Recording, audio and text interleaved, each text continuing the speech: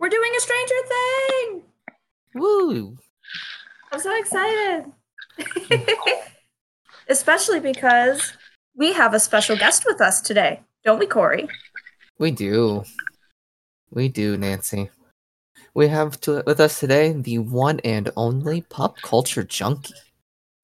Hey guys, thank you so much for having me on here. Mr. PB&J. Oh, I'm so excited. Thank you for coming on today. Hey, I'm here to talk about Strange because it's awesome. Strange the Thing, not Strange the Doctor, though. No, not today. No. Maybe one day. Yeah. Teasers. Panic. So, where do we want to start? Well, yeah, so we're here to talk about Stranger Things. I finally watched season 1, and I guess we're going to go through and break it down kind of episode by episode. But I want everyone to know that when he says he just watched it, I finished it last literal night. Thing, he is so late to this boat. In my defense, I didn't care. And in my defense, still watching this, I watched it more of the eye of someone watching it as a chore for something he's doing versus something to enjoy. It's not my typical show. I'm not a big horror fan as it is. I prefer more campy things, more comedy, more action-oriented things. That being said, overall, I did enjoy what I saw, and it's very enjoyable, and I'm looking forward story-wise to seeing where Season 2 takes it, to see if it becomes less tropey, in my opinion. But we'll get into where I feel about it. Let's start with Episode 1. In this episode, you get introduced to everybody, your main cast of boys. You get introduced to you playing a D&D game. Second edition, by the way. Second edition. Just throwing that little tidbit of knowledge out there. I dare you to play second edition. I can barely handle 5th edition, all right? I know my weaknesses. So So we get introduced to our cast of boys here. And yeah, I mean, it's set, what is it, supposed to be 1983? Yep, 1983, November 6, 1983 it starts off. Wow. Before I was alive. Well, the sweater game is on point for the 80s, you know, with the collars outside the sweaters. And I will say, like, first impressions of the first episode, like watching it, because I enjoy the 80s, even though I am not a product of the 80s by any means. But I love the aesthetic. So to see, like, in my opinion, like everything that I know of it, like as like a visual standpoint, was on point. Yeah, I have to agree. I mean, I felt immersed in the 80s as soon as the episode starts with the way the kids are playing the board games. They're riding their bikes home at night. You get the first view of the school. I mean, everything, it just felt really relatable for me. I did grow up in the 80s, so yeah, it was very relatable. And that's actually one of the things I was going to ask was, for you as someone who did experience this growing up in the 80s, was it pretty much what you would expect it to do to replicate what it could?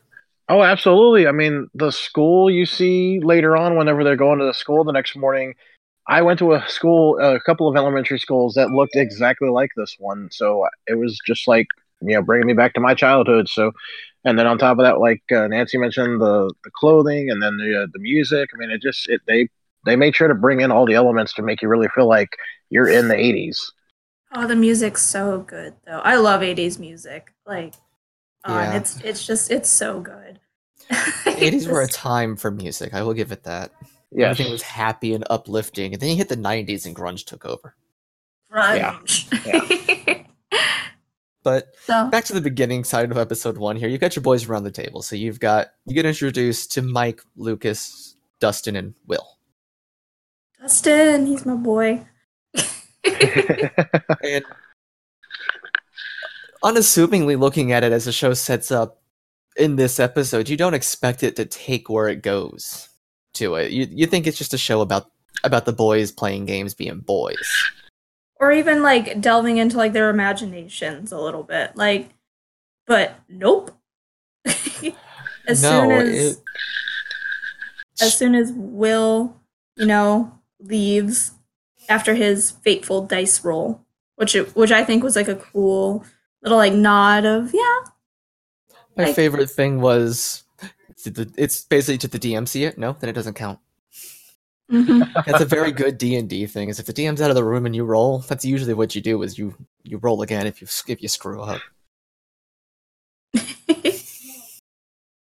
But then like he had to be honest. He's like, the Demogorgon got me. Yeah, and you just you felt the foreshadowing, like Well, like having watched it the first time and looking back at that scene, it's just ironic how he says it. But yeah, so they ride their bikes home from Mike's house. And Dustin and Will race for a comic. And then Dustin immediately gets mad, like, "Hey, no fair! I didn't say star." Go. And I like how the beginning like that just sets up a friendship between them all. I like how well it sets up their friendship to know who they are. It doesn't do much to tell you, but it's enough.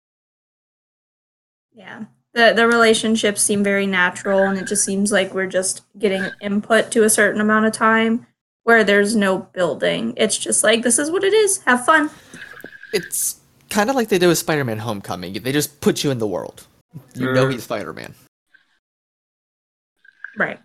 It's like we're not rehashing. Friends. Let's go. You know they're friends. They don't spend a whole lot of time trying to do a backstory or anything like that. You just get dropped into their world and you know, okay, this is how they are, and you get to learn about their relationship right away. And then like their personalities do come out too, which I think like really I will say like I don't like Will. But like he's very whiny. Yeah, but it's also justified. So it's like it's a difficult relationship for me as a viewer with Will Byers. He's a victim. He's been through a lot. But like, boy, can that man act, or that kid, whatever you want to call him. I'm sure they're adults now. Like, but he could act. Like, he's got that frightful face, like, down to it. And I appreciate that because I felt scared for him once he got back to his house, and stuff got kind of creepy. Yeah, I love that part when he gets back to his house. It was a nice for me again. There's so many pop culture references throughout this show and the episodes. It was just a blender of pop culture for me. And growing up watching movies like E.T., that was a nice throwback to that right away when you have him going out to the shed and everything. I love that. Yeah, it's all because it gave me like a Stephen King-y kind of vibe. You know what I mean? The whole setup in the house into the shed, it gave me that Stephen King movie like kind of vibe where it's got the dark shots, lights in the certain spots and different things, and it never shows the monster. Well, no, you can't spoil too much too quick. Like you know it's a monster. Because like the sounds and stuff that you hear and like the stuff that's happening, but it's like I don't know what it looks like. And I just like how the light gets really bright, goes away, and he's gone. Like, you have no idea. It's just, first time watching it, it's, where the hell's this kid at? He's the next, like, Harry Houdini's like, and for my next trick. Right, like, but it's a really good setup because at first you don't know, is he being chased by something real or something that's supernatural? You don't really know yet right away. So it leaves you guessing. Yeah, and it does set up the precursor. It sets up the precursor too of like how important the lights end up becoming throughout the season. Yeah, it really does. So it's like, because like I'll say like everything is so intentional, especially in the first episode. I feel where it's like there's a purpose to literally like everything. So like they're not just gonna make the light. I'm happy they didn't make the lights just like flash really bright and then like disappear and then he disappeared like no, and then they never use like that like. Yeah, it carries over the themes it sets up very well throughout the series. The lights, their relationship, even the aspects of D&D and the monsters and such. It carries over very well throughout the whole series. Yes. They don't really give you too many loose threads. Which is good. So then the next day, we wake up to Police Chief Jim Hopper, who is probably my second favorite character in the entire show. I think he is probably my favorite in this show as the police chief right now. Having not seen season 2. Oh no, I've seen season 2. I've got this entire series practically memorized. This is my favorite recent thing to come out in a really long time. So much so that my car's name is 11. L for short. True story. We had to break into our car. We did. Oh, really? Yeah. I locked my keys in my car, and we couldn't get them out. So we ended up crane gaming my keys out of my purse. Oh wow. I'm outing you to the internet. That's fine. I'm a dumbass. It's all right. I've done worse. Anyway. So back to Hopper. Let's stop putting me on blast for a minute. Hopper's an awesome character. Yeah, and he's got such a good character arc too, because I like that it starts with him groggily waking up, not giving a fuck, smoking a cigarette, drinking a beer, first thing in the morning. Life goals. Before going to work. Life goals. Really? No, but I can say it anyway.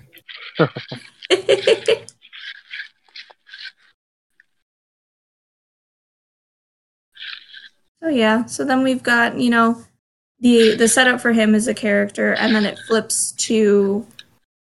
You meet Will's mom. Winona Ryder coming back full force in the genre that makes her awesome. So...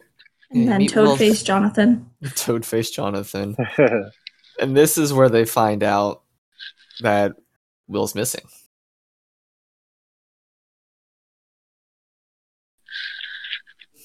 Panic mom sets in instantly. They call, they call Mike's parents to make sure if Will was there or not. Yeah. And it kind of cuts from there to where you meet. Was it from there? You go and meet Mike. You get more introduced to Mike's sister and Barb. Yeah, you meet Nancy and Barb. Yeah, Nancy and Barb. And her boyfriend. Yeah. Yeah, the cool kid Steve. Yes. No, I'm sorry. Wait, he's not her boyfriend, right? He's just a friend. They're making out in the hallways. That's pretty much boyfriend girlfriend status. Well, actually, no. They were making out in the bathroom first. Yeah. So they were still kind of hidden. That's gross, by the way. Yeah, no. I don't need all that equal matter where I'm kissing. No, thank you.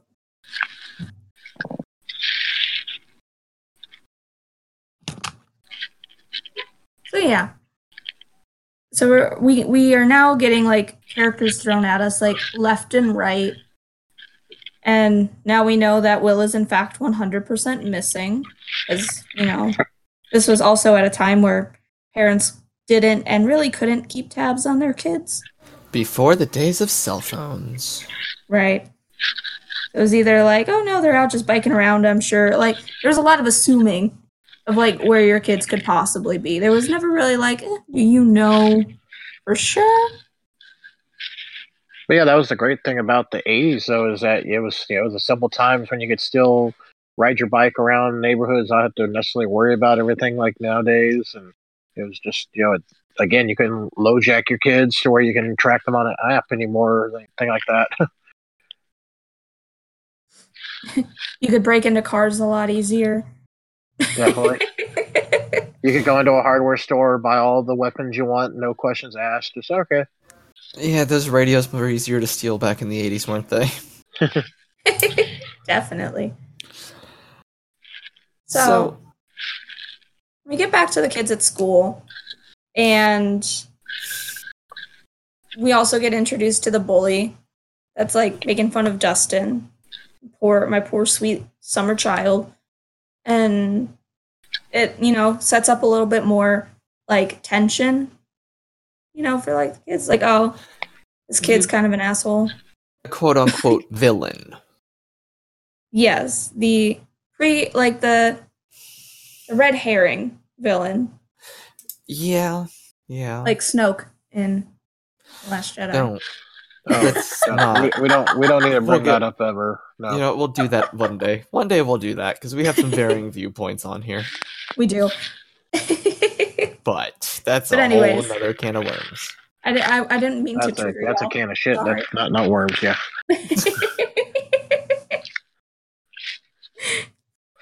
So we have our red herring villain, and then like school picks up. So then we got. You find out they're in a radio club, and that's fucking awesome. Yeah, right? Like, I didn't have anything like that in elementary school. They're just like, get out of here. No, we watched you long enough. Yeah, we had after-school care for the kids whose parents worked late, and that was it. There was no transistor radio club. Oh, we didn't have any of that.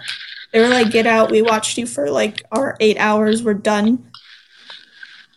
A lot of the teachers were already like in their cars driving away before the buses were even loaded. They were like, we out. Peace.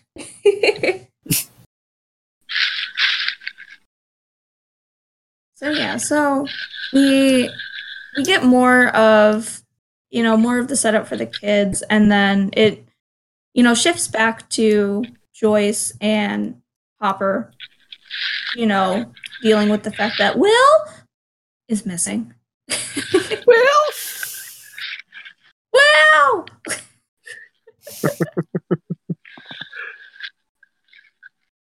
So Hopper's still being a dead-end cop. Like, all right, we haven't hit his motivation yet. It's fine. He's like, kids go show up all the time. We'll find them. No big deal. Well, I like whenever we go into the police station and we meet all the characters that he has to work with. His couple of other officers, his secretary, I guess, is the role of the older woman. I think so. Secretary / mom, because she's like, no smoking. Give me that donut. Here's your apple. Like, and she keeps saying, Joyce is here. Someone's here. Joyce is here. And he's like, hey, mornings are for what? Coffee and contemplation. I love that line. That's exactly what mornings are for. Exactly. Don't talk to me until I've finished my coffee. Yeah. I miss those days. Yeah, you'll get there eventually. Give it another 17 and a half years. Yeah, he's pretty sure that Will, couldn't have gone far. Well, because it's a small town, kids don't go missing. It's this. He wandered off somewhere. He's hanging out somewhere. Yeah. He might actually just be at school. Like, you're fine. Like, calm down, lady. And Joyce is like, no. Then you get to see the lab. Yes. So after this, because Hopper, they try to talk, and Hopper's just being half drunk with coffee, trying to contemplate while this crazy woman's yelling about her missing kid. You go to see the laboratory, and you get introduced to the doctor. Dr. Martin Brenner. Papa. Dun, dun, dun. Oh, that breaks my heart. But we'll get there. Yeah, you find out that I guess there's a missing girl from the lab. Yeah, we don't know much other than she's not there. And then it's like, she couldn't have gone far. Just like, Will couldn't have gone far. Yep. Then she steals food. I love it because it's like she's walking around in a hospital gown, and she stumbles upon this burger joint with this scary looking man, and then come on, Benny is awesome. Benny was awesome. He was. Rip. Yeah. I mean, spoilers. Oops. It's a review. If they haven't seen it by now. It's been a few years, yeah. Yeah. Rip Benny. Gone too soon. Yep. Oh, that was like the first. Like, I can't believe they. Yeah, I just can't believe they got rid of him so soon. I know. I really was expecting a longer character arc for him. It pulled a Game of Thrones on us. Big time. Totally. Boom, dead. I'm like, oh, okay then. Like, hey, spoiler alert. Everyone's all about Barb. I'm about Benny, okay? Come on. Yeah, right? Wasted potential. I don't even... I'm in the camp of like, Barb was alright. Like, I don't care about Barb. I'm not in the justice for Barb camp. She was a casual... Barb was a plot device. Prove me wrong. No, you're right, though. Barb was a plot device. Prove me wrong. Yeah, that's Nancy's motivation right there. It was all about Barb. She's the captain plot device of Stranger Things. But yeah, so you get that. So Benny catches her trying to take some food, but you realize he's the giant with the soft heart, though. Yeah. Also realizes that she is in fact a girl and not a boy because of her shaved head. Oh yeah, I totally glanced over the fact that he misgendered her. Definitely did. And like we also get just like a little bit more into like her like I don't know what's going on type of like personality, and like just like the way that her lack of communication also kind of just speaks to like what she had dealt with. Yeah. Well, but even with that, it doesn't go much. So we're going a little ahead. So he finds her getting the food surprised, and then it flashes back to the school where the cops show up to ask the boys about Will. Right. And then told not to investigate it. And the second you tell a kid not to do something, what are they going to do? Well, yeah, they're going to do it, duh. They're going to do the thing. I mean, that's why I'm doing a thing now. A stranger thing. But still, a thing. Yeah. So we also get to see like a glimpse into like what her powers are too. Before we move on from the school, though, that radio, yo. It's a Purdy radio. RIP radio. RIP. So many casualties. That was an unnecessary one. The radio should have lived. I'm going to petition the writers to make the radio come back. Get 1 million signatures. Oh, man. But... yeah, so we get a glimpse into Eleven's powers, which is cool. And it's just like, oh, wait, there's something to that. And then it cuts back to Hopper. Like, you get to find out her name. We do. Name's 11. 11. And she's even got a little tattoo. Yeah. And that's, she sees the fan and she makes it stop, which is kind of what's really cool. The Force is strong with this one, obviously. Yes. Yes.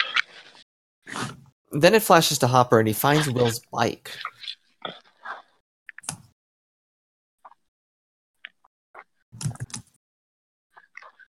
But no signs of Will. No signs of Will. Nope. Where can he be?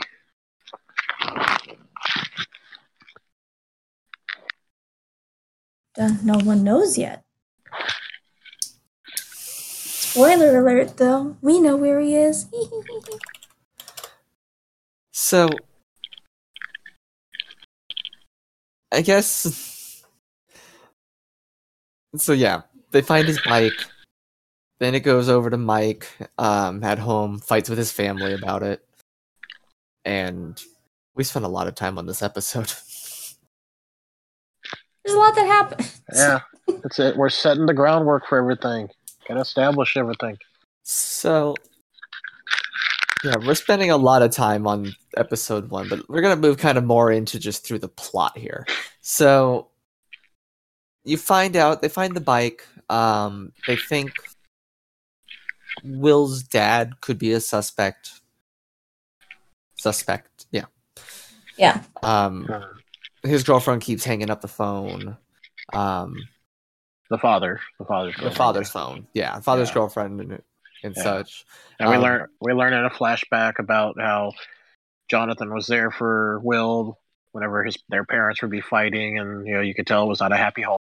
Right. Should I say or should I go down?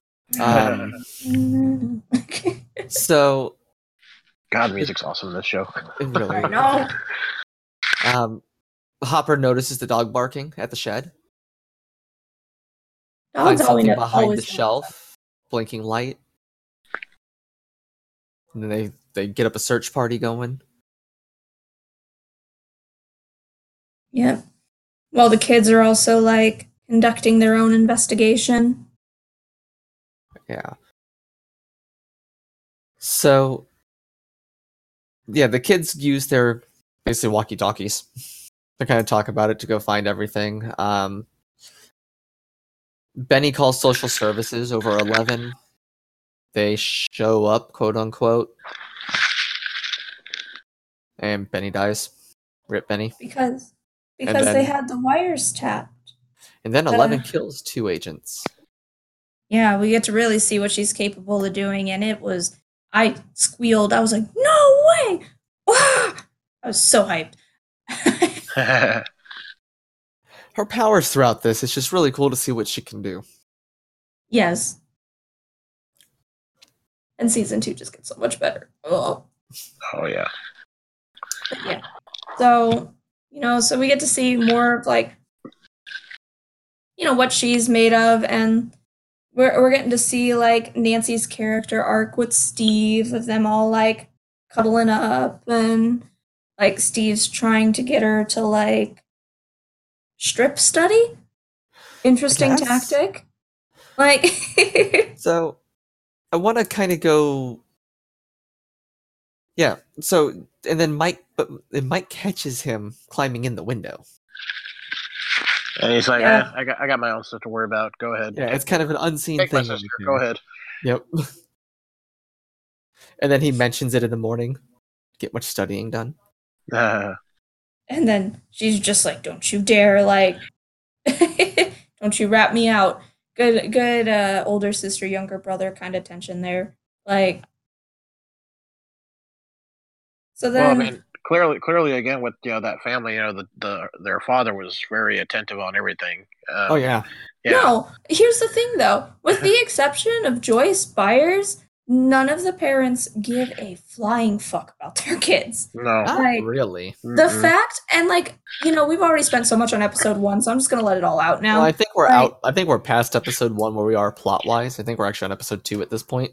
Yeah. So, like, well, we're really deep diving, but just like the fact that, like, Mike is able to have Leave the house? Person, no, not even, have a person live in their basement for days and have the parents not notice at all shows you it was the much 80s. It was a different time. Yeah. But there's a line, guys. Their kid came home every night. That's all they could ask for in the 80s. Yeah. Yep, they made it. They made it another day.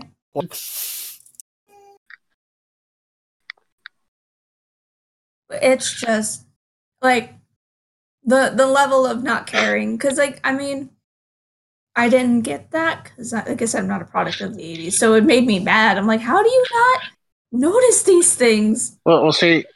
Growing up, 80s, you had movies like The Goonies, where the kids took care of everything on their own, and the parents weren't, worried about things. They were like, "Oh, these kids got it. They're good. They can handle their own business." Well, it's the kids, and then one more capable teenager. So we almost get the same setup, except we get a couple more teenagers in this, where we've got... True. Yeah, Thanos was a good guy in that movie. I forgot. But yeah, so we've got like 5 kids in this, and then we've got 3 handy-dandy teenagers that, like, offer, like, car and, like, older years experience and such. So there's a lot. It's just the Goonies for horror fans. Is that what Stranger Things is? It's got a lot of elements of it. Yeah. Yeah. I mean, they're battling supernatural forces in Stranger Things, whereas they're fighting the Fratelli mob in the Goonies. Yeah. Yeah. 11 would be your would be would that be our I can't remember his name. Sloth? Thank you. Yeah, yes. Sloth. Hey you guys. Yep. That would be your 11. Hey you guys. Well, Ruth. Dustin needs to Ruth. Yeah. Well, there you go. I think we can credits. We're done. So instead of Baby Ruth, we got waffles. We got Eggo waffles. There we go. There's the connection. Yeah. If you've seen the Goonies, you've seen Stranger Things. There's our conclusion. On that, disappointment will end. Okay. So forget about Stranger Things. Just go watch Goonies. Go watch Goonies. It's awesome. Okay. So anyways. Anyway. So amongst all of this, the kids meet 11. Yeah. And they find her in the woods after running away from the diner. Yeah. They ask her questions. And like Will like falls like almost instantly in love. It's like, whoa. This girl's not disgusted by me. Yeah, it's like, come on, kid, play the field a little bit. Don't just, that's just lazy. Oh no, Millie Bobby Brown's a cutie though. Like it's Disney. Everything in the 80s had to have that Disney element in it. Come on. Very true. So they meet her, and then it becomes like, oh well, we're just gonna like hide her out in the basement because no big deal. It's like keeping a dog for your parents for a couple of days before it's like, no, I've had him. I've been taking care of him. Can we keep it? I mean, basically. And it's more, and she's like not so willing to talk because she's so like freaked out. And it's just like, no, bad place, bad men. So it kind of sets up more about what the lab is like, doing to her. Yeah. And you get the phone call. I think it's the same episode as the phone call that she gets from, Will, basically. Is it? Is it? We don't know, but when she asks, what have you done, and the phone shorts out. Oh, yeah. Yeah.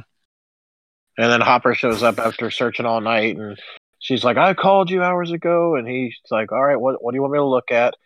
And look at the phone. He's like, okay, power outage. She's like, what?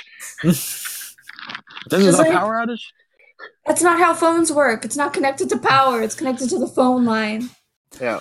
I'm going to jump ahead here for a second, though, because I like how skeptical Hopper is of everything until he breaks into the lab.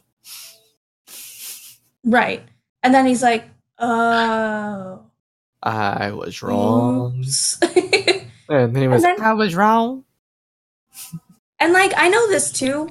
Because, he has, he used to be, a better cop, and then, more jumping ahead, more spoilers. Shit happened. His daughter dies, and, then, wife leaves him, and then, he moves into the middle of nowhere where nothing happens. So, and then all this shit happens.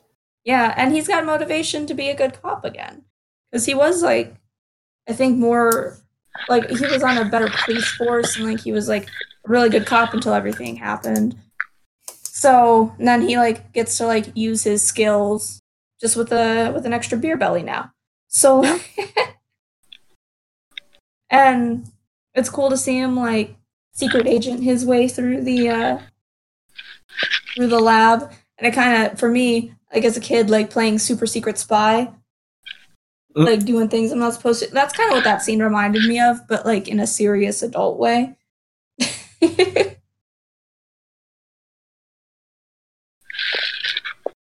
Yeah, there's a lot that just his character in particular goes through in this series of 8 episodes that just gives you a good arc for him.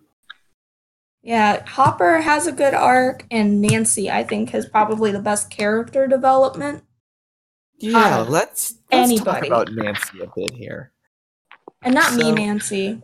I know we look so close. So, it shows her at the beginning. She's the outcast girl that the popular boy takes a liking to.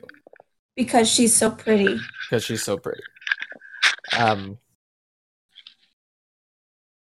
parents basically ground them while Will's missing because they don't want anything to happen to the kids. Like, the only concern they have for them is putting them under house arrest while Will's missing. And that's it. Like, and it's not even like, no, poor Will. It's like, okay, we're not losing our kids. Like, we don't want that to happen to us. So fuck you. We're staying home and watching our kids while not watching our kids. They're up in their rooms, we hope. Yeah. And screw having screens to, make it so people can't get in and out of windows. Well, so, yeah, they have that. She convinces Barb to go to a party with her at his house. And I like how she got to the party, too. She's like, oh, it's for Will's, memorial thing at school. Like, everyone's super sad. Everyone's going to be there. And, it's support for her brother who's best friends with Will. And then she goes to a party. And I respect that as a hooligan teenager. Because I did stuff like that.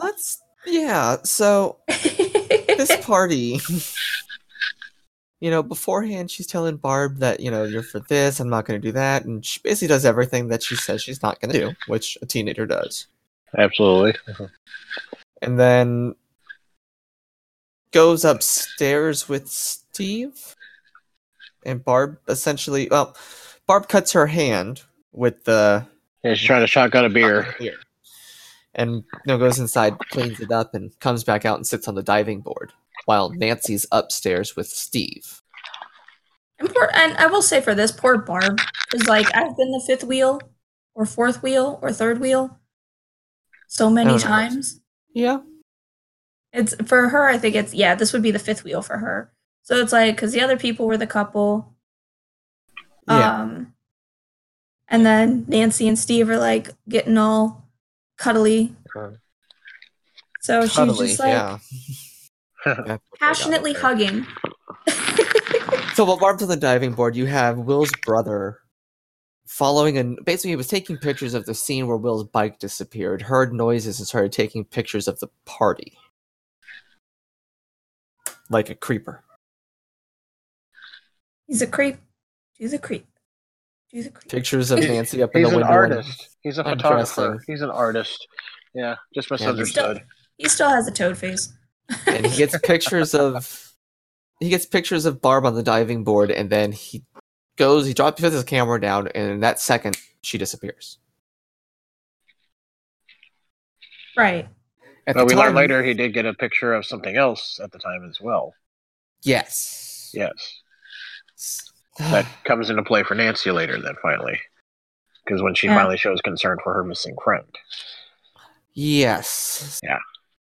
They end up basically declaring it a runaway. They find her car parked at a bus station. Yeah, so far we've got Will, who wasn't really missing, it was fine, but now he's actually missing, so that's what everyone's caring about. Benny's death was ruled a suicide for no reason. Because, cops don't have time for that, and now Barb's oh no, she's a runaway. So we've got so many cases of just small town cops really just brushing it off when more serious things are happening. Small town cops being small town cops. Right. So, and then Nancy's just no, she didn't run away. She would never do that. I do want to talk about the scene where Jonathan has the pictures when Steve and them can, find out about him. Yeah, and this is when Steve is still a douche nozzle. He's a douche. Yeah. All right, I'll be honest, I can't blame him. No, you see pictures of your girl and... Yeah, given the context. He doesn't really care or know much about... everyone in the small town talks, but it's okay, I'm not concerned with this. All I know is that you've taken pictures of me and my friends, kind of in a creepy way, so I need to teach you a lesson. No, exactly. So but that also is kind of, again, plot device, because Nancy helps him pick up the pictures and notices the one of Barb. And then she's but okay, so here's my issue with that. Okay. Tell me how, in what universe of the stars aligning is she able to pick up every shred of that? Because he shredded a whole bunch of those photos. How did she get all the ones that conveniently made the picture of Barb with the Demogorgon in it? Because that's a convenient little thing that just so happened to happen that still bugs me. Because there's no way. Welcome to Hollywood. Welcome to Hollywood. It's just like, ugh, one of my pet peeves. Because they do so well on so much of this, and it was just like, there's no way that was possible. Especially with the wind blowing. I call malarkey. Yeah, no, movie magic. Plot devices. Right. So, that whole thing, though, leads to them developing pictures in the dark room and becoming friends. Friends-ish. To start, yeah. Yeah. They figure out, that there's a monster for people. And they resolve to kill it. With a gun. Well, not just with a gun, but also with like a bear trap, and then like a bat with a whole bunch of nails. Yep. Brings the gun. And I love missing all the cans. Yeah. And then Nancy takes it and first try shoots the can off.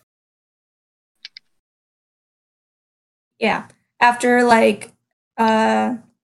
Jonathan misses all of them, and Nancy's like, "Nah, man, I got this." Boom, boom, boom. Yeah, he was saying he's aiming to miss them, and then she just hits them all.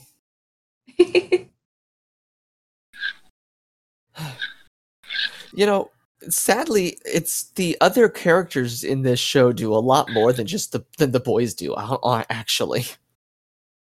Well, no, because they've also with talking with 11 and right. So everyone has their own piece of the puzzle, which I very much appreciate, because you've got Nancy and Jonathan that discover the monster, and then you've got the boys that discover the quote unquote upside down thanks to the teacher, and then you've got Joyce and Hopper that discover that the lab is awful, and right. Also that so they have their own ways. So here's my thought as to why I say this. Hypothetically speaking, if 11 didn't meet the boys and continued running, she'd have found someone else and eventually would have led her to Hopper, which could have triggered the same set of events. It's a good story. It's a great story with Stranger Things, but it almost to me feels like the other characters do more to the overall ending of the story than the boys do. It seems the boys are just the convenient transfer piece for the Ark of the Covenant, so to speak, in 11. Well, I don't think so, because you also got to think about this, the whole part of the episode with the compass, where my boy Dustin comes in and he's like, compasses always point north. So unless there's a strong magnetic field that messes with it, then all of a sudden, so he's able to kind of figure out that there's something more powerful going on with the quote unquote electric company plant, because they're setting off all these magnetic wavelengths that are messing up the compasses, and that's how what's his name? Not oh my goodness, I'm blanking on his name. Who? Lucas. Lucas, that's his name. Oh. That's how Lucas goes and actually spots the lab, was by following the broken compass. He was going to where the needle was pointing, which was not north.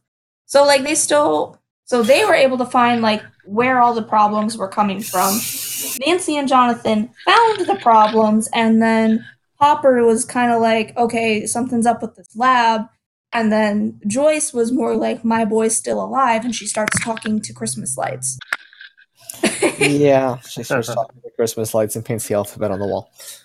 Right, and I think we need to talk about Joyce Byers for a little bit, because she went off the deep end. She did, but the deep end got her to where she needed to be. So, we see her just go from just frantic mom to kind of crazy.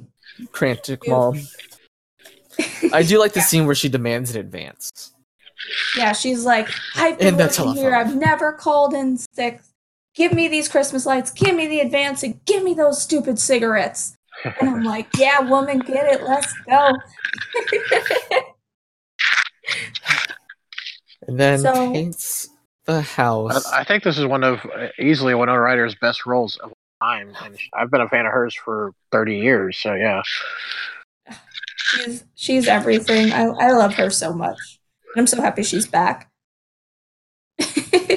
And it's definitely like she does such a great job. And to be honest, like Winona Ryder, like Joyce Byers, like her performance in this reminds me so much of my own mom.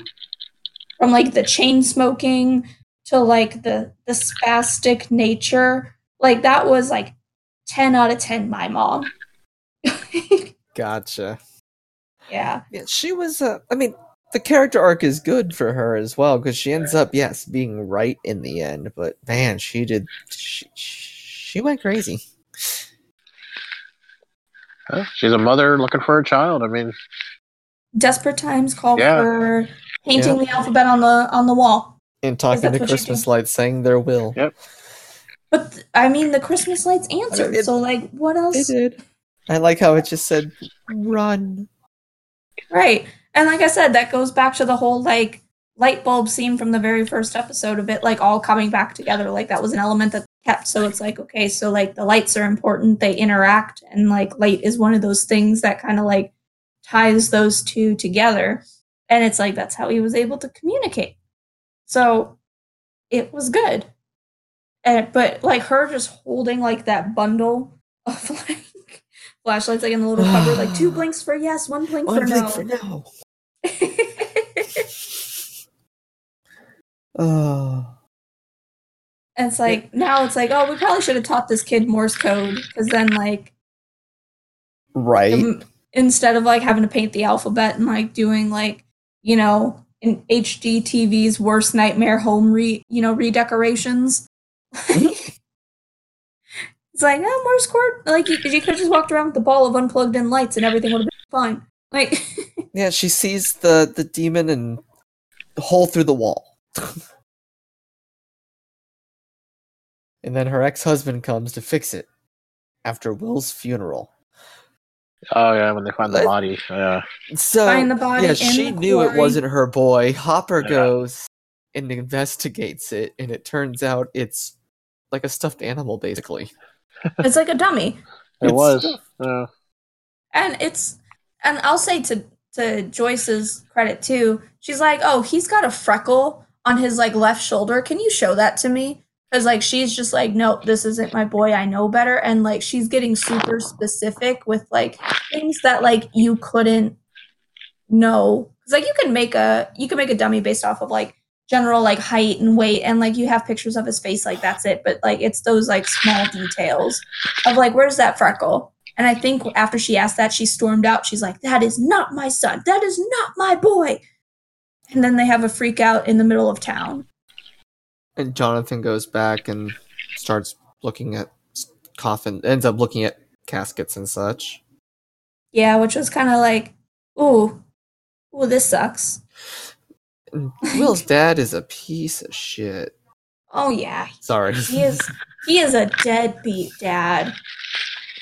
Like, I've cursed more on this one episode than I have on any of our recordings since. Well, this one, I mean, there's so much passion that I have, so like it's gonna come out. His dad's a deadbeat. And then like he's always just like, and he just like blames this like, you know, you're not a fit mother. Look what happened. Look what this house is. Your son is missing and he's dead under your watch. And he's like victim blaming. Poor Joyce. And then just wants the money in the end. Right. Like, oh, what's this? Get out. Get out. So like I respect her for like, you know, not falling back into his bullshit. I like how the boys during the funeral, wait till we tell Will that the popular girl cried. But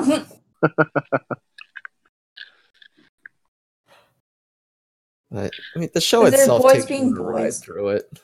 You get the scene with 11 where the boys have to basically test their friendship. And Mike chooses wrong. No, see, And even like kind of before that too is like Dustin like, oh, she's got like telekinesis powers. Make this fly. And then he like drops the Millennium Falcon over and over again. And then so two things went through my mind and my body as I watched that was one, he was dropping a Millennium Falcon. So I was like, yeah, that broke my heart. Yeah. And I was like, no. And then two, which is also what they said, she's not a dog, even though she kind of is like a dog. Yeah, she kind of is one because like she's living in a little thing and they're feeding her leftovers. Like before I talk actually about the testing, I do want to talk about the bully wetting his pants. Yes, because I loved that scene. 11 makes him piss himself. Yeah. Yep, they get her all dolled up and she's pretty good. The way he like brushes it off, like oh yeah, just pretty good. Pretty good. And then later, like, am I still pretty? Oh yeah. Kids. So cute. Young love. Now love is complicated. Like but yeah, the fact that she like, and she did it like a badass too. She like looked at him, made him pee her pants, and then she just like went like, and like, pimped walked away. And then it kind of goes back later to the bully corners them at like the quarry, basically. And oh yeah, that was a great scene. Mike, he's got Dustin with a knife to his throat, and Mike jumps, and 11 makes him fly, and then breaks the bully's arm. Yeah, and that's also kind of when like everything starts tying together too, because like then the boy goes to Hopper because you've got entitled mom coming in and being like, we demand to speak to the chief of police right now. I need to speak to your manager. Yeah, she was a Karen, 100%. And like, I'm gonna just I need to talk to him. And then like she's just like, oh, it was this girl. And then all of a sudden, like, he's interested and then gets like a full rundown. So like that's when you start seeing like everything kind of like come together. They build a sensory. I like how they called their teacher to build a sensory deprivation tank. Yeah, and even before we get to that too, we also need to talk about Nancy going into the Upside Down. So we get the explanation from the teacher of like alternate dimensions of like the Upside Down with the flea. Yeah. With the very simple thing, which I thought was a really cool way of explaining it in like a very simple kind of way. Enough for like kids to understand, and then also like people watching at home that may or may not like look into multiverse theories and alternate universe ideas in their free time. Excuse me, no. I love the idea of multiverse and alternate realities, so shove it. And it's cool that they like explain everything and like the whole like puncture. It's like, okay, you need something that's powerful enough to kind of break that seal. And then like obviously the Demigorgon is able to kind of go in and out, like to like feed and only under like certain circumstances, I think, like where he's like really able to kind of get out there. I refuse to call it the Upside Down, by the way. It will still be the I'm calling it what the show calls it, so... But they also called it, like, the Shadowfell. And it totally makes sense. For what that realm is, it totally makes sense. See, but that's also, not anything that I've played, because I'm on 5th edition. And that's all I've touched. They explain what it is. I know! Pleb. Whatever. But... So Nancy and Jonathan are walking around in the woods with their weapons for just looking. They find a deer. They find a deer, and they end up dying deer. They end up putting the deer out of its misery. Rip deer, gone too soon. Right. That was Bambi's dad.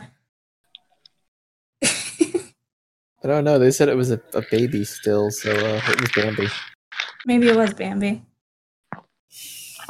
So then, like, Nancy, like, they're all kind of, like, wandering a little bit, and then, like, oh, this hole in this tree is weird. So Alice in Wonderland style, she kind of like crawls through it.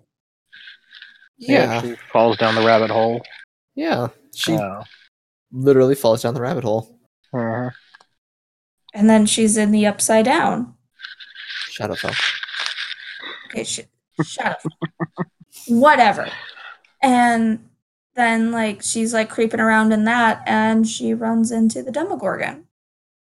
If I'm not mistaken, it's the first time you actually see it. Yes, this is the first time we do get to see it. Episode 6, episode 5, episode 6 is the first time you see it. It's almost like the series is almost done with. You finally see it.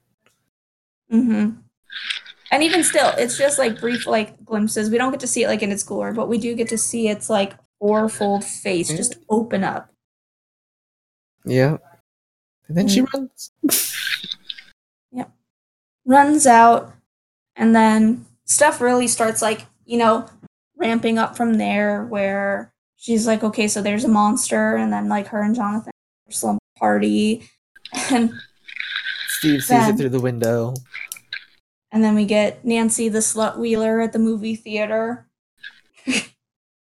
Then you get the fight. Steve getting his ass kicked by Jonathan Byers. Yeah. And then they end up at the police station. All roads lead to the Popo. Yeah. So then they start talking about everything, and then that's when they're like, oh, we should probably like start working together. So now it's Joyce, Hopper, Jonathan, and Nancy all working together. And then the kids are still kind of off doing their own thing, but eventually they all come together. But let's go to the part that's coming up next right here, where 11 has gone off on her own for a bit, and she's going to do some shopping. Oh, yeah. Where she gets to go in and she just steals all the Eggos. What did Eggo make from this show? Seriously. I wonder. Yeah. They probably talk about the ultimate product placement. Well, in season 3, they've got new Coke. Yeah. And Coke's actually releasing it again in small batches. Well, they have a Funko Pop exclusive to Baskin Robbins. What? Yes, what? You can buy a Steve Funko Pop at Baskin Robbins because that's where he's working in season 3 at the mall.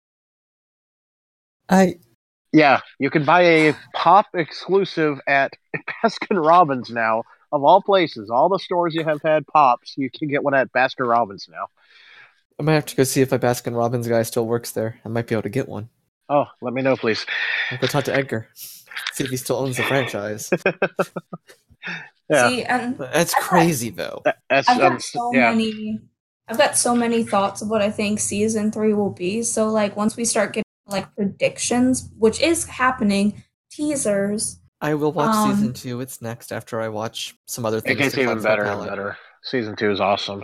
Season 2 is. Yeah. But we still got to finish season 1, so there's still a little bit more that we need to talk about. Just a little. So I guess we're gonna go a little over our time. That's fine. That's fine. We're getting close. It's been great conversation. I'm not mad. So, I mean, we completely glossed over the fact that the boys used 11 to find Will in the Upside Down and talk to him, and they blew up the radio. Rip radio. We completely glanced over that. The lab comes and investigates the radio aspect to figure out that she was there. They all end up building, they all kind of go their ways. You have Lucas and Mike fight, and 11 basically force pushes Lucas into a car. Yeah. Yeah, and then it's Lucas kind of does his own thing for a little bit. That's when he goes off and he finds the laboratory, like I had talked about earlier, thanks to Justin's idea of magnets, compasses not working because of magnets. And then they all make up. Oh, yeah. Yeah, Dustin, comes in, he's like, you need to apologize. And then he's like, but you need to apologize. You started. And he pulled out, party rules. So like they're still kind of like talking like, D&D. D&D. With all of that party rules. You started it, you apologize. So then they go and then they spit shake and everything's all fine and dandy. Yeah. And then they build the sensory deprivation tank. They discover Barb's gone. Rip Barb. Bye-bye, Barb. Nice knowing you. And then they figure out where Will is. And they end up... So, Joyce and Hopper go to the Upside Down, while Jonathan and Nancy go to the buyer's house to kill the Demogorgon, while the kids are at the school with them. And Jonathan and Nancy go full Home Alone on this house with all the booby traps. Yes. Yeah.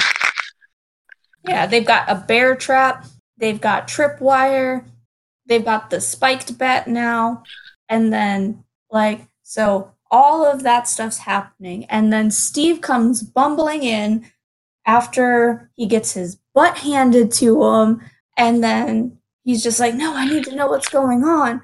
And then Nancy and Jonathan are both kind of like, dude, not now, like, we're in some deep shiz. And they're really trying to, like, make him not be a part of it, but too little too late. Because then, and also, we didn't touch on this, was they also discovered that blood is what kind of draws in the Demogorgon. Because Barb had cut her hand on the beer can, and then the deer had the blood, and then so they were summoning the Demogorgon by slicing their hand. Nancy sliced her hand to, like, summon the Demogorgon, and then Steve shows up. And Steve goes to leave and comes back when they're fighting the Demogorgon. Right. And they end up trapping it in a bear trap. And setting it on fire.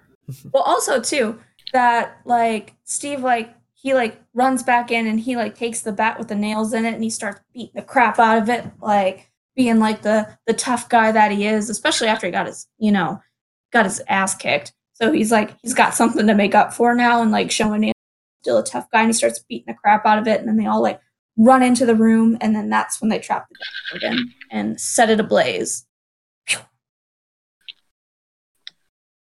And then... Meanwhile... And they think they killed it. Right. Even though they didn't. Meanwhile, we'll go and talk, at the school. The... sensory deprivation tank. Where they have... So, the laboratory finds them at the school. And rushes them. And you get to find out that the Demogorgon isn't dead. Yep. The Demogorgon's going around and wreaking havoc and killing people left and right. And we also see more of Eleven's powers when she takes down a lot of Brenner's people in a big bad way. Yeah. Yeah. We get to see the double nosebleed. Yeah. The eyes and the ears. Yeah. And then... then the Demogorgon shows it. Yeah, so much happens in the school right here. Yeah, because even before like all the drama hits, just like how Joyce is like such a mom character during the sensory deprivation tank, and like Eleven was out looking for Will and the Upside Down. Calming her down as she's freaking out. Yeah, and it was just like, oh, that's so heartwarming. She's like, no, it's okay, and like getting her back into like a good spot. And then I will say, because like I said, Dustin's my favorite character. So then, like, while they're at the school, Dustin's like raiding the kitchen, and then she's like, "I knew the pudding." Like, the pudding, and he's like, "I knew the cafeteria lady was holding out on. I found the pudding." All right, and a little Easter egg there, talking about Goonies. That's a little throwback to Chunk finding all the ice cream in the refrigerator. Just FYI. So, Mr. Junkie, I gotta ask. Growing up in the 80s, did the lunch ladies hoard the pudding? They always hoarded it. They were greedy. Yeah, selfish. Hey, has that changed? Will be the questions. I don't think so. I feel like if anything, it's probably worse, especially because like you get healthier foods now. So like when you actually get that sweet, when you actually get that sweet thing, it's like, oh, this is only for the first 5 people of every lunch hour. The rest is for us because we're already far too gone. Good luck, kiddos. Yeah. Yeah. So yeah, I mean that school scene's crazy because then you get to the fact when 11 confronts the Demogorgon, and that's pretty badass.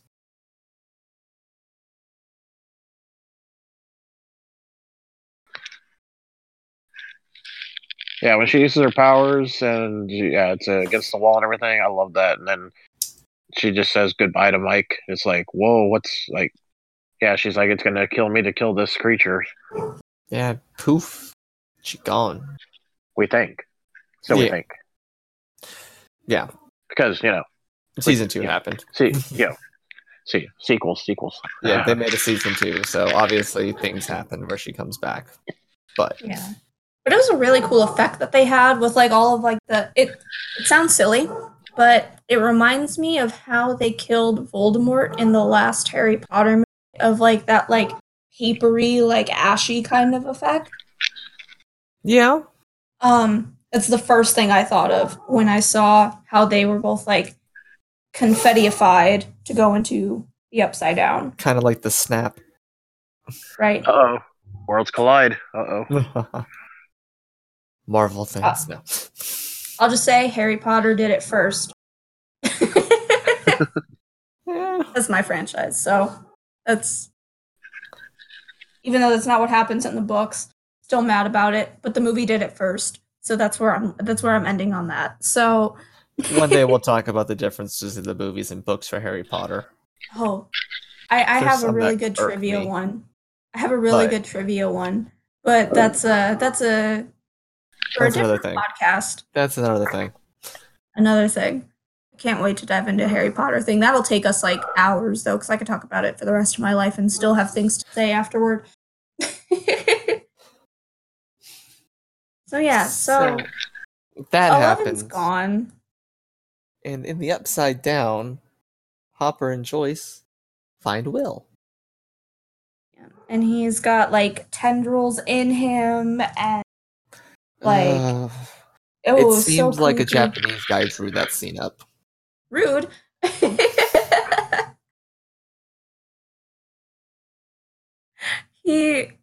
Yeah, but no.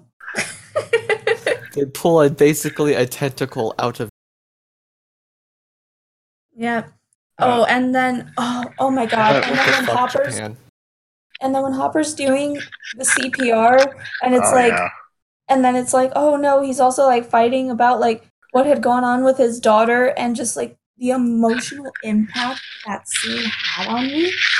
I was crying because it was just like he was trying to save this, and he started like punching Will, which like the movie punch worked. The movie punch worked. Yeah, doctors, like, as FYI, PSA of the day, guys. We'll still do a PSA for this. When you're doing CPR, don't punch somebody's chest. Doctors say no. You want to break their bones and possibly do more damage. Go for it. Otherwise, don't. Exactly. So that's our PSA of the day. Don't commit murder. Don't commit murder. I learned something new today. Excellent. See, we're all about teaching here on. It's all educational. It's all educational. Yeah, that's all it is. Yeah. So, Will in the Upside Down basically looks like a wet zombie. I'm just gonna say it. Yeah. They lightened him up, gave him some dark circles, and made him moist. Yeah. There's a word people don't like. It kind of reminded me of the colorization version of Night of the Living Dead. You ever see that? God, yes. Oh, where they were like blue and... Yeah. Yeah. Ted Turner, why did you have to colorize our films? Well, actually, so it's a fun fact. Apparently, like, reds and blues showed up better in black and white. So that's why. Like, so yeah, it's weird. Yeah. Oh yeah, it's like go watch a behind the scenes of like the Munsters or something that was in black and white and see how the stage really Addams looked. Family is like exactly bright pink and blue and red and all super colorful, but then like it's in black and white. It looks so creepy. To give the contrast for it. But yeah, so after they basically pull Will out, he wakes up in the hospital. Boys see him, they reunite. And then it gives you a flash to a couple months later. Yeah. Zombie boy. Pukes up a slug. Yeah. It goes down the drain, but where's it go? Where's it go? The water supply. Uh-huh. Mm-hmm. And I mean, like, I'm sure Mr. PCNJ and I know where this little slug is gone because we've seen it. But yeah, it's so cute. It's so adorable too. Yep. I'll just say this: poor kitty cat. I know. Like I said, season 2 will be on my list. We'll have a thing like this for season 2, probably toward the end. We kind of forgot one thing to mention. Whenever Joyce and Hopper go into the Upside Down world and they're looking for Will, they come upon the alien reference with all these eggs, and so there's more to come. Yeah, that was a good way of setting up. So we're not done yet. And then, the destroyed Castle Briars as well. His castle, yeah. Yeah. So I'm sure there's a bunch of pop culture references throughout this whole thing that I've missed. Like Will asking at the end if it's an Atari for his present because he held Dustin's the other day and it was about the same weight. I love that too because this was in '83 and that was still 2 years before Nintendo. So. Yeah, because I heard it and I'm like, oh, that is Atari era. Like when I realized it's supposed to be there because the new season that's coming is setting close to when Nintendo shows up. Close to it. I mean, that's when the arcades are in full bloom. That's why they have arcades in this season. Yeah, I loved it. Oh, it was so good. Dig Dug. I love Dig Dug too. One of my favorites. I was happy they didn't I thought they were going to maybe just do, one day they're hanging out at the arcade and then the stuff happens. But you see the arcade throughout the season. I love that. It's going to be. I'm liking it. Yeah, so it's kind of cool too. So we got like kids running around outside, and then the next season it's arcades, and then the season after that we're all hanging out at the new mall. Yep. It's summer. So we got the pool, we got the mall. Like, I'm so ready to make all my predictions. I've been thinking of everything. So, being that you are the pop culture junkie, what are some of your favorite pop culture 80s references throughout this series? Oh my gosh. So, obviously there's a lot of references to Star Wars or Star Trek with the sci-fi element. There was a not well-known movie called Firestarter. I don't know if y'all ever saw it. It came out in '84 with Drew Barrymore, very young Drew Barrymore. I've heard of it. She has the power to start fires with her mind. She can just make things happen. So that's a very obvious, connection to 11. Okay. The whole thing with the lights with Joyce and the lights, that's Close Encounters of the Third Kind, easily. Yes. And then, of course, alien eggs that we see that we know are going to possibly be other Demogorgon. That's obviously from Aliens and such. E.T. Hello, we didn't even talk about that. When the boys and all are on their bikes being chased by the vans. Yeah. And 11 just, bam, the van flips over and crashes. That's obviously E.T. reference. E.T. references. Yeah. What else? Oh, well, I mean, Will going missing all of a sudden. Poltergeist, 1982. The original Poltergeist. Don't get me started on that remake one. And they even had a scene where they talked about it in here because there's a scene where Joyce is remembering getting tickets to go see Poltergeist. Will. Yeah. Oh yeah, that was the scary movie he wants to see. That's right.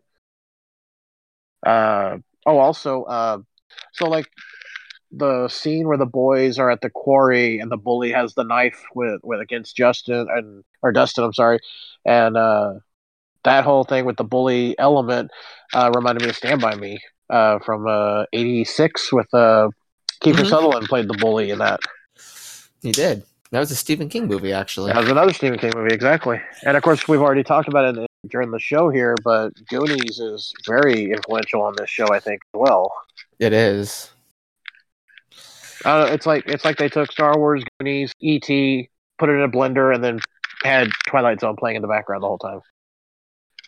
I think that's a really good way to sum this up. Yeah, it's just got a little bit of everything, and it gives you that taste for whatever you were a fan of more of, whether it was the clothing, the music, the movies that were out at the time. It gives you all those elements that are just, makes it an awesome stew.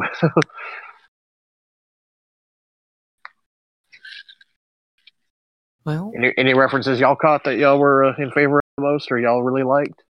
I mean, for me, it was more of like the elements of the way it was shot. Some of the elements, like you were mentioning, like the van flipping, it felt like you're watching a scene from an homage to Spielberg in some of the way the cinematography is done in the chase scenes. The way some of the scenes are set up with the upside down and with the lights. As you said, clearly, you get the close encounters, but you still get that kind of like horror movie vibe with a lot of it too, with the way the lighting's set. So it's like set to not reveal too much of the set at a time, even if you know there's nothing there. And I like the way that's set up. So really watching this, for me, what I looked at mostly was the way this thing was shot. I mean, there's the references we've mentioned, like the Goonies, and them being the group. Even then with Stand By Me, essentially, because it's still the group of kids as a friends on their adventure. The comic book references are probably some of my favorite, with him mentioning superpowers like Mr. Fantastic or Will wanting the X-Men comic for winning the race against Dustin. Those I appreciated a lot. Those little subtle things, or she has superpowers. Right, like Charles Xavier with her mind powers. Yeah, with her mind powers. Like some of those are what I appreciated the most throughout it. Yeah, for me, like since I wasn't like I said, I wasn't a product of the '80s, but it's an era that me as a human I very much relate to and I very much appreciate. But the biggest stands out for me are the cinematography and the overall music score. And we've gushed about how great the music is throughout this entire season, and it's fantastic. I think it's true to the times. I think it really, gives it that, that 80s vibe, that 80s, creepy kind of horror, but still watchable, kind of feel to it. And then just all the shots, there are some beautiful shots throughout this entire series where they really just let the camera do the talking to really set the scene, and the way it's been edited and mixed is just for me it was gorgeous. It's hard for me to just look at this as a TV show, actually, because to me it's just a very long film. It's an episodic movie. Yeah, really. There is a scene I want to mention that to me is seems like it's a reference to something, and I don't know if you're going to feel this way. So when Will goes missing and he's in the shed, and he's getting the gun and loading it up, that to me, I think, at least how I feel and how I look at it, it seems like it's an homage almost to the Evil Dead. I can see that, definitely. Because when Ash's goat runs in, gets the gun to load it when the Deadite runs through the door, and then the Deadite ends up actually popping up behind him, and it's not as comedic as it would be in the Evil Dead, but that's kind of something on that I do appreciate, because I see that reference there. Oh yeah, no, I can see that, and then also with the way Nancy and Jonathan with the booby traps they set up, and when they're preparing, I mean, just throwing a boomstick and you got Evil Dead. Yeah. Well, even still, that kind of gave me I know it's not totally 80s, I don't think, because I think it came out in the 90s, but Home, that's where. Yeah. That's what that reminded me of for sure, was Home Alone. For me, more of the shots inside of the house when it's at night and they were going after the Demogorgon. Those scenes, they could have been from Dead almost in the way they were shot. Because it's very much inspired by something like that, with that tight hallway look. That's a very clear horror trope, but the way they did it in that film with the woods all around them in the one cabin, it's almost kind of that same feel when it comes to the way Nancy and Jonathan go after the Demogorgon. Yeah. Yeah, so they were able to fit so much into like this first season, and like I mean, in my opinion, it's no wonder it like took off when it did, because I remember watching this season, or Stranger Things just in general, when it first came out, and like me and my friend like binged watched it in the course of like 2 days. And like we couldn't stop. We stopped playing our video games together, and we were just like, no, we're gonna watch Stranger Things. And we went through the whole thing in like 2 days. And I wanted more. And but it was just, I didn't want it to stop. I enjoyed watching it. Every episode like left you wanting more, and like you had more questions, and you just like you had to continue to explore. So like they had done a really good job. I think also too, just like in like the editing and like making the actual episodes like where they had you hooked.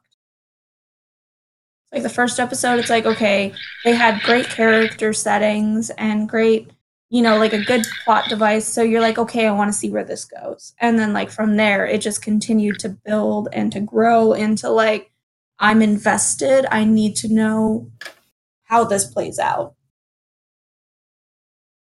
Well, most definitely. And I think with that, I'm going to move to, do we have any final thoughts on this?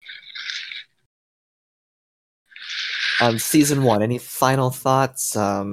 Any closing things you want to make a point on it?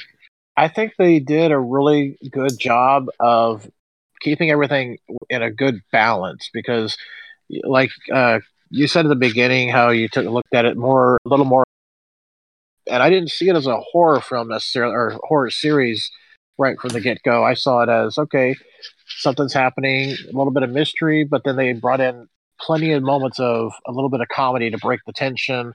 Mm-hmm. And to make you just have a good time watching this. You weren't always on the edge of your seat, thinking anything's going to jump at you in a moment, and they didn't rely on just jump scare stuff like a lot of things now does come into the horror genre. And they did a great job of dropping in those, like we've talked about, pop culture references and the little throwback to the 80s, which, I mean, it's in the 80s, but it gives you those moments where you're watching something that's a little serious, and then all of a sudden there's the Millennium Falcon, and you're like, oh, I remember having that when I was a kid. Or the next scene, oh, look at that Coca-Cola commercial, even though it brings back bad memories for Eleven that she has a flashback on. But little moments like that throughout the whole series, it was a good way of balancing it to where it was a fun ride up and down. It was a good roller coaster. Up and down, and just kept you going. Gotcha. Nancy, do you have any final thoughts? I just love this so much. Like, I'm not the biggest new horror fan, but I very much appreciate a lot of like the cult classics, a lot of the older horrors, and I like the tension and the suspense that it did. But because I just very much enjoy like all types of TV shows, movies, like all that good stuff. So there were a lot of elements for me throughout this entire series that kept me watching it, between the music, the composition, the characters, like all of it. I think it was so well done in such a beautiful way. And like, it's something that I think that's going to, speak volumes for, years to come. I don't think it's going to be a fad. I think, Stranger Things will be one of those things that I talk about with, maybe some grandchildren down the way. Like, so my final thoughts are actually a little contrary to that. I do view this more as something that's cashing in on the fact that these things are popular at the moment. That, nostalgia is a popular thing to bank on right now. And that's how I've gone into looking at this series, is that it's banking on things that people are liking right now. Like Game of Thrones has the high production value, so the show went into that thing, because this, of course, came out, about 6 years, 5-6 years after Game of Thrones started. The nostalgia factor that people have banked on now, with things from the 80s being popular again and things from the 90s having a resurgence, with, people like myself and Mr. Junkie here, who we collect these things still from when we were kids. And we're very much that target audience. That being said, I enjoyed what I saw as a whole. I liked it. Yay!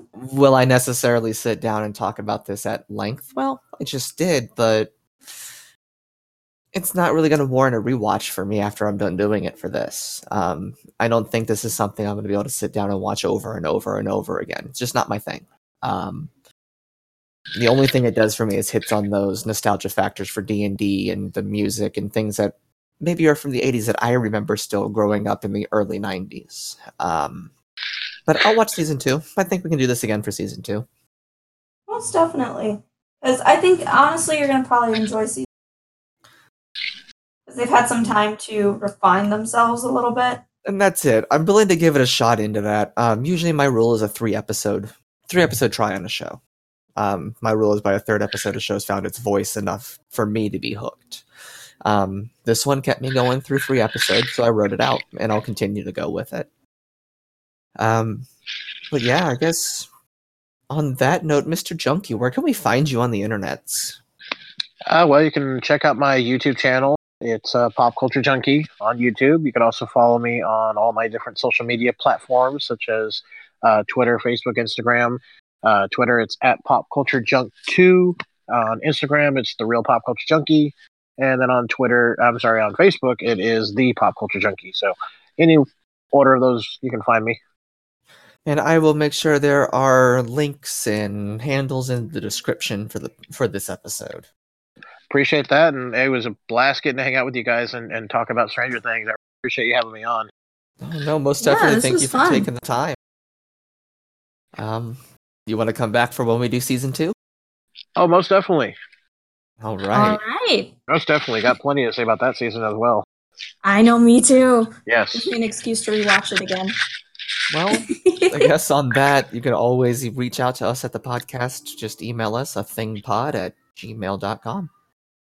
On that note, I guess, to be continued in season 2. To be continued.